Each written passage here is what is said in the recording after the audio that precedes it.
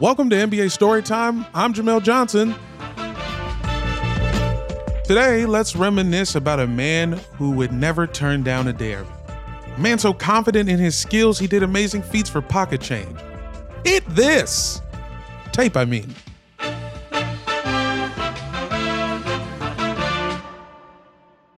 When you need mealtime inspiration, it's worth shopping Kroger, where you'll find over 30,000 mouth-watering choices that excite your inner foodie. And no matter what tasty choice you make, you'll enjoy our everyday low prices, plus extra ways to save, like digital coupons worth over $600 each week. You can also save up to $1 off per gallon at the pump with fuel points. More savings and more inspiring flavors make shopping Kroger worth it every time. Kroger, fresh for everyone. Fuel restrictions apply.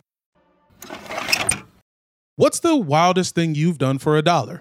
I know in high school I sold crack cocaine. Let's talk risk versus reward. You sell crack, like I did at my high school. You might get millions of dollars, or you might wake up in prison. It's crazy illegal, but it might be worth it. What if you can't do that type of time? What if you're not built like that, but you are built like a basketball player? A cool basketball move has always been worth something. And for my boy, Jumpin' Jackie Jackson, he would break you off for just one quarter. So first things first, I'm not talking about the Jackson 5 Jackie Jackson, though he did love basketball. From out of Indiana, like bees from a hive, came a little known team called the Jackson 5. We shiver your timbers till all of you fall. The Jacksons will beat you and say, basketball. Quick note on what you just heard. That's from the Jacksons' first TV special. And if you ever wanted to see Bill Russell and Elgin Baylor having a fucking blast with Little Michael, throw that clip on. I would also tell you that Bill Cosby is in this, but legally I'm not allowed to say that. Anyway, the Jackie Jackson we're talking about is one of the original Rucker Park legends and a Harlem Globetrotter. Though I'm positive he's got a better intro for himself than I do. Jackie Jackson, so nice, had to name him twice. It feels like the vibe of basketball nicknames has changed since the early days. Maybe because there's way less pimps in the league now, with the exception of Will Barton, who is the 10-time consecutive reigning pimp of the year. Jackie Jackson grew up in the basketball hotbed of Brooklyn, New York. Now, NYC was absolutely stacked with hoops talent in the 50s and 60s. Playground pickup games were sometimes as good or better than semi-pro contests. Don't believe me? Well, on Jackson's high school team, the starting five were him, future pro baseball player Tommy Davis, future basketball Hall of Famers Lenny Wilkens, Connie Hawkins, and some other generic creative player from 2K1 named Tony Stromboli. Inside to Hawkins. 6 minutes to go in the ball game. Hawkins now with 15 points. Jackie was one of the first people on earth who realized that jumping during a basketball game could be useful. In college, he was known for jumping over opposing players on fast breaks. He averaged 20 rebounds a game and was the first person to ever dunk at Virginia Union University. The next person to ever dunk at Virginia Union was Ben Wallace. Look at Ben Wallace with the windmill follow-up foot. His play was good enough to earn Jackie the 41st pick in the 1962 NBA draft. Now you have to understand, the 60s NBA was still very white and didn't necessarily pay very well, especially for a 5th-round draft pick. The league was still stuck on looking corny as hell while you played. Hence the two-handed static shot. Good teaching of basketball fundamentals have been largely responsible for its great popularity. The stuffy NBA didn't want anything to do with Jackie's high-flying fast pace, so Harlem Globetrotters founder Abe Saperstein personally recruited Jackson to tour with his legendary team. So Jackson became a Globetrotter and told the NBA to suck his balls through his draws.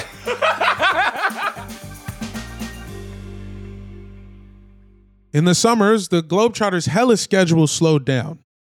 This freed Jackie to link back up with Connie Hawkins and the gang from Brooklyn to take on all comers in the Rucker Park tournaments.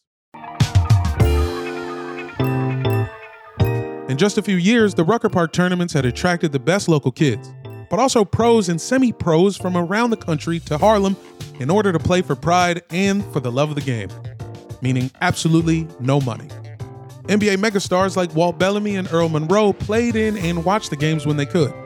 This is where Jackie began to make a name for himself, by challenging the biggest kid on the playground, Wilt Chamberlain.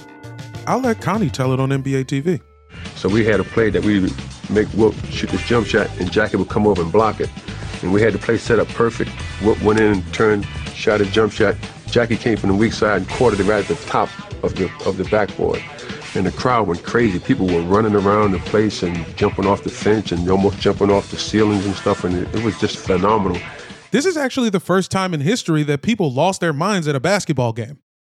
I'd like to go on by saying Ball is Life owes Jackie Jackson several $1 million. But I digress. In that same game, Jackie would dunk on Chamberlain, helping to cement his street legend status with yet another one of the all-time hype moments. And if him dunking on Wilt Chamberlain wasn't enough, Jackie was one of the first ballers to start naming his dunks, including his specialty, the double dewberry with a cherry on top, which is also a great way to describe finger waves.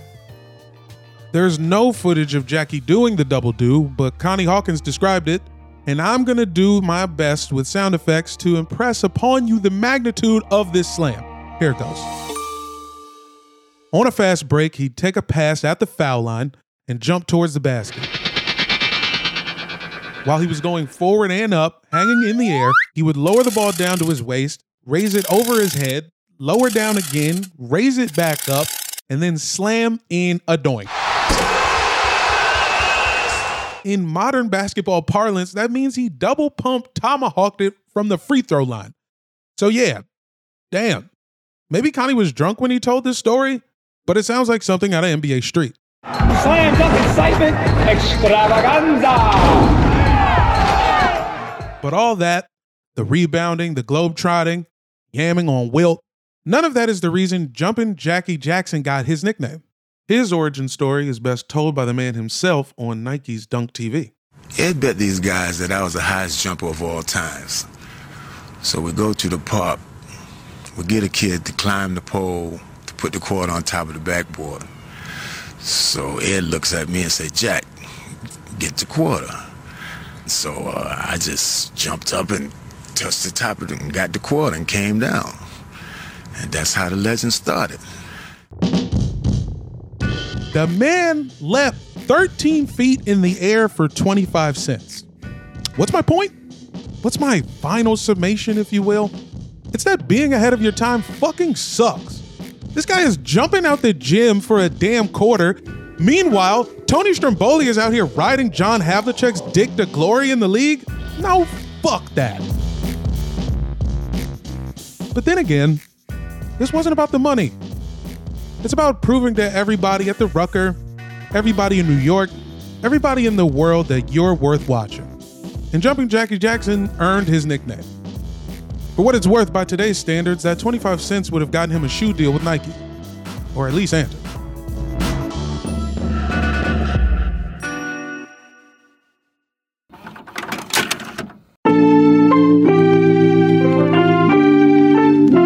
Thanks for listening to NBA Storytime. I'm your host, co-writer, and stretch 3 on the floor, Jamel Johnson. Harry Swartout is our producer, co-writer, and a man heavily invested in rec specs. Daniel Hardigan is our script editor and the guy who mops up after people who fall down under the basket. Devin Shepard is our associate producer and the only one who makes sure we all get on the bus on time. Thank you, Devin. Haley O'Shaughnessy is our consulting producer and leading the league in bench points. John Yales and Peter Moses are our executive producers, and they also insisted on calling their own fouls. Real good to you guys. Got an idea for a story you want us to tell? Leave it in a 5-star review on Apple Podcasts, and we'll put it in front of our Podcast Homeowners Association to see if we're allowed to make it sometime in the future. And I'm not repainting my fence. NBA Storytime is a Blue Wire podcast. Catch you next time.